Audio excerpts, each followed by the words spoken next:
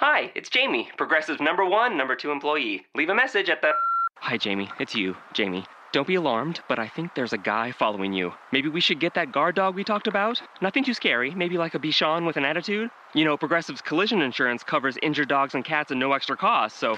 Wait, the guy stood up when I stood up. He's on the phone. He's looking right at me. Oh, wait, it's just my reflection. Don't tell anyone about this. Progressive Casualty Insurance Company and Affiliates. Pet coverage not available in New Hampshire and North Carolina. Well, I lied. I'm doing an extra one this week. I'm Matt Williamson. You have reached the Locked On NFL podcast. And here's what's shaking. Yesterday, I went over, I hope all of you listened. If you haven't, go back and check it out.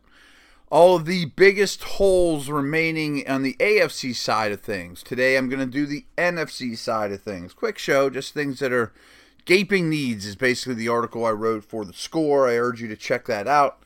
I added this extra one because I have a very good draft guest coming on tomorrow. I will tell you more about him whenever we get to it, so it's a surprise. And then we'll do Twitter Thursday. So we'll do 4 shows this week instead of the 3 that were originally scheduled. I think going forward, we'll pretty much only do 3 until it gets to heavy draft time and there's lots to talk about. But here's a little bonus prize for you. So without further ado, let's talk about some of these needs in the NFC. And there's a lot, just like the AFC. And it doesn't mean they're the biggest ones, but there are a couple I highlighted. And I will do an honorable mentions like I did last time too. The Super Bowl runner-up. I mean, I think that it's really clear what they're going to do with their early picks. And I think they could use a defensive end. Now that they've added Poe, I don't think they need a defensive tackle type. But another defensive end would be wonderful. And I think their biggest need is a guard. That, yes, this was the best offense in the league last year. They basically return the same crew. I mean, although I think they will draft a fullback, but fullbacks aren't ever going to be priority number 1, even though they used them a lot. But I thought the weakest player on their offense last year was Chris Chester, a guard. He was a free agent. He is not signed with anyone. Doesn't sound like Atlanta or anyone is eager to add him to the mix. There's also been talk that he might retire. So at the almost very end, sorry Falcon fans, I'm sure you'd rather be picking 32, of round 1, I think they have a chance to take one of the top guards in the draft. And you know, there's a handful of names there to look at. If not, I think they'll use their second-round pick on a guard. So think about this. You know, you have the best offense in the league. If your weakest starter or player that plays the most all of a sudden becomes a first-round pick or a second-round pick, and there's so many good second-round guards out there in this league, you know, that you're going to get a high-quality guard at the end of the second round. And that becomes a mediocre starter in round 1, you know, in year 1, and eventually turns into a potential Pro Bowler. I mean, most of the guards in this league are from our early draft pedigree, and it's not it's a low risk position to draft. There aren't many busts at that position of early draft picks. So just think, if you are the 31st overall pick, is a guard, and you know, upgrades your weakest spot on already the best offense in the league. So I do think that's what's going to happen.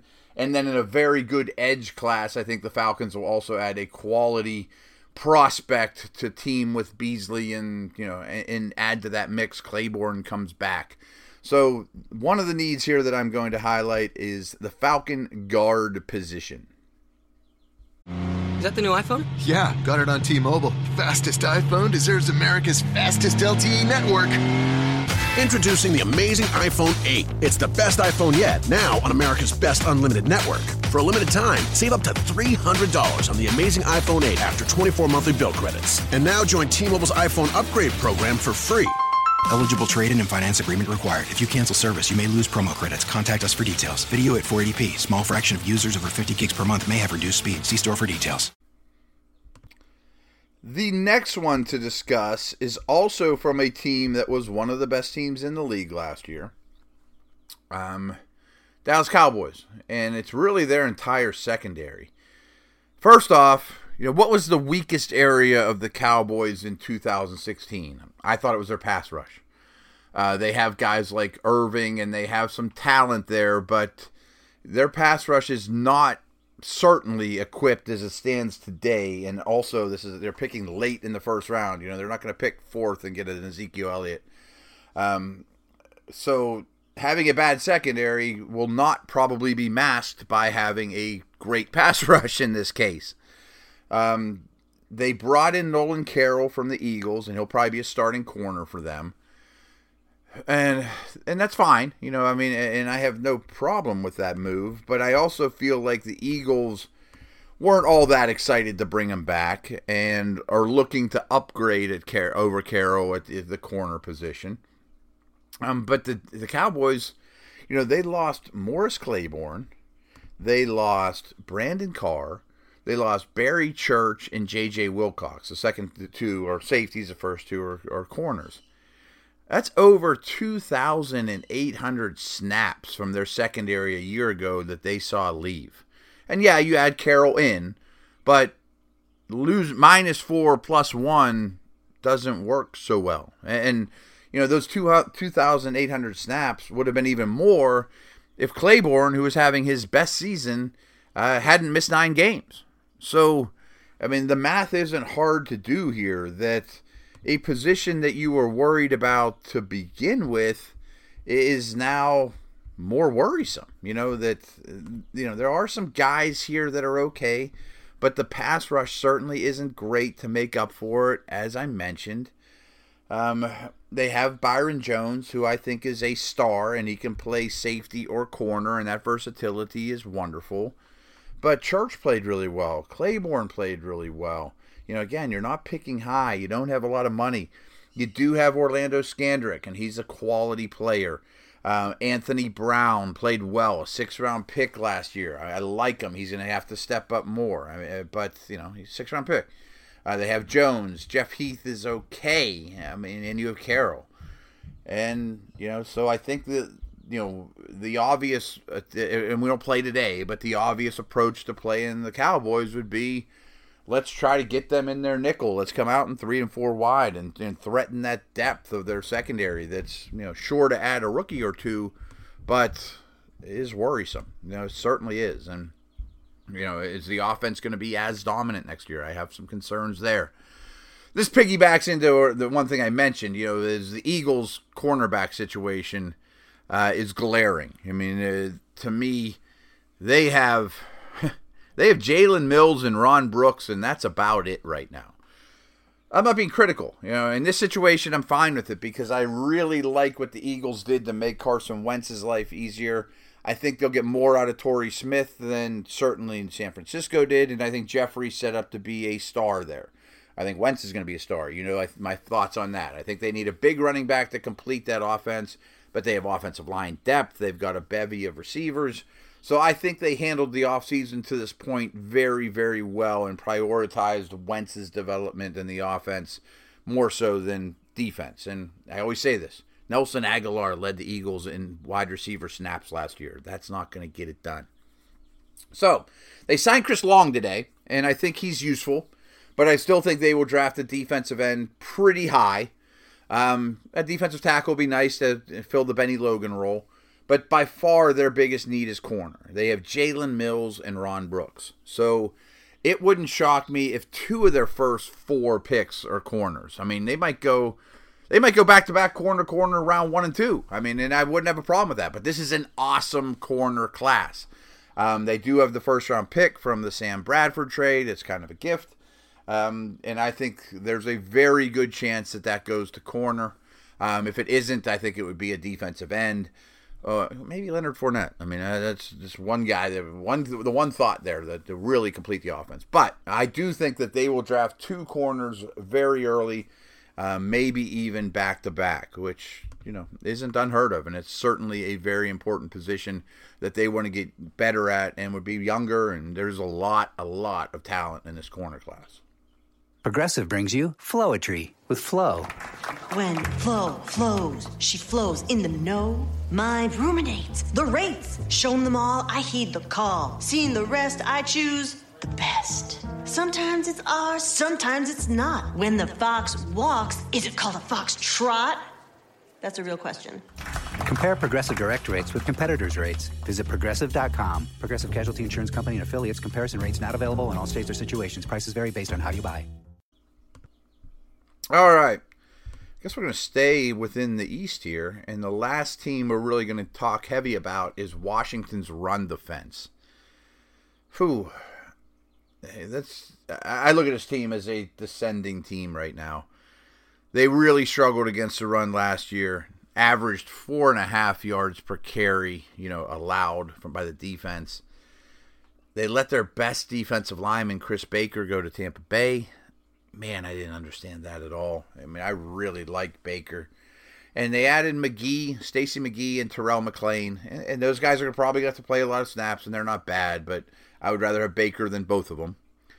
They also signed DJ Swearinger. He's a downhill thumper safety. Which is interesting because they used a second-round pick last year on Sua Cravens, as a guy I really like too, as an athletic, played linebacker by name in his rookie year, but it's they're moving him back to safety. He's certainly a strong, not a free. I don't know that it matters if you call him a safety or a linebacker. I do think Craven's role is going to be the same. Match him up on tight ends, play him closer to the line of scrimmage. Swearinger is a similar type of safety as well. Neither one do you want to be single high, that's for sure. Neither one of these guys is Ed Reed, that's absolutely for sure. So yeah, I think you'll get some safety support against the run. But in the end, their true linebackers are really bad, in my opinion. I mean, they're second-level guys. I like their edge pass rushers, especially Kerrigan, obviously.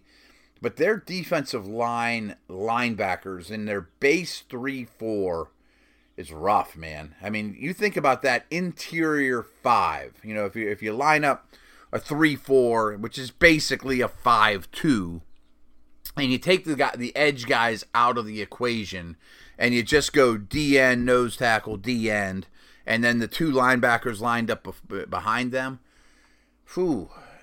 that is a major, major weakness to me. So therefore, I mean, is their run defense going to be any better?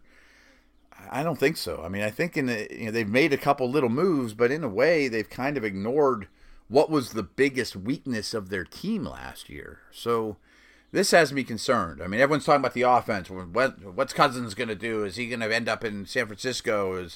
How long is he going to be a Redskin? And you lose your top 2 receivers, and you bring in Pryor, and Doxson needs to step up, and they need a running back, and all those things are great. I mean, they're all worth talking about. Don't get me wrong, and we've talked about it plenty. But that 5, that pyramid on the inside is really soft, and I think that's not going to go well for the Redskins, and not a great draft to address it either. So before we wrap it up, I'm just going to use just a couple of the honorable mentions that I wanted to say, just like yesterday. Yesterday with the AFC, this is the NFC. The Cardinals, their offensive line needs addressed. Their cornerback position needs addressed. Honestly, I could name 10 needs for them. I wouldn't say all of them are gaping, like some of these ones we talked about. But boy, Arizona needs everything. Everything but running back, in my opinion. They need another receiver. They need a quarterback of the future. Making up for Calais Campbell's loss, making up for Jefferson's loss. I don't think Carolina will go tackle because they signed Khalil, but I think they still have a major need there. I'm sure they disagree with me, but they definitely need a running back, and I'm a Stewart believer, but you got to move on, and you got to find a young guy, and I'm sure they will. The Bears, I think they absolutely need another wide receiver, and I think their secondary still needs serious attention. The Lions, I have entire defense down for the Lions, which is the same thing I had for the Colts. I really think they need everything on defense. They need a safety, they need a corner, they need 2 linebackers, they need a D-end and a deep tackle. Their entire defense. It wouldn't shock me if 90% of their picks are defensive draft picks. Packers have done nothing at corner. That's still a major hole. There's talent there, but it's young. The Rams need more offensive line help. Whitworth is a very good start, but not enough. They also could use a corner and a safety and wide receiver. That team's not looking so great. The Viking guard situation still needs upgraded. The Saints certainly need a edge pass rusher. I think that'll come very, very early in the draft. Giants absolutely need a tackle, as does Seattle, tackle more so than guard there. Seattle also needs a corner, and I think that'll come in the first 2 rounds of the draft.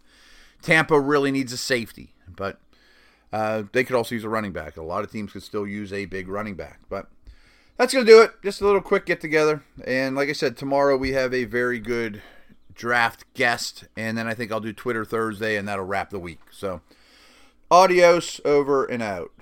Napa know-how. It takes a lot to get excited about a bag, but most bags can't save you 20% on auto parts. That's 20% off headlamps, 20% off oil filters, 20% off virtually anything you can fit inside the 99-cent Napa reusable bag. So tell your buddies, there's a bag they just have to check out. Quality parts, helpful people. That's Napa know-how. Napa know-how. At participating Napa Auto Parts stores while supplies last. Minimum 3 items. Exclusions apply. Offer ends 10/31/17.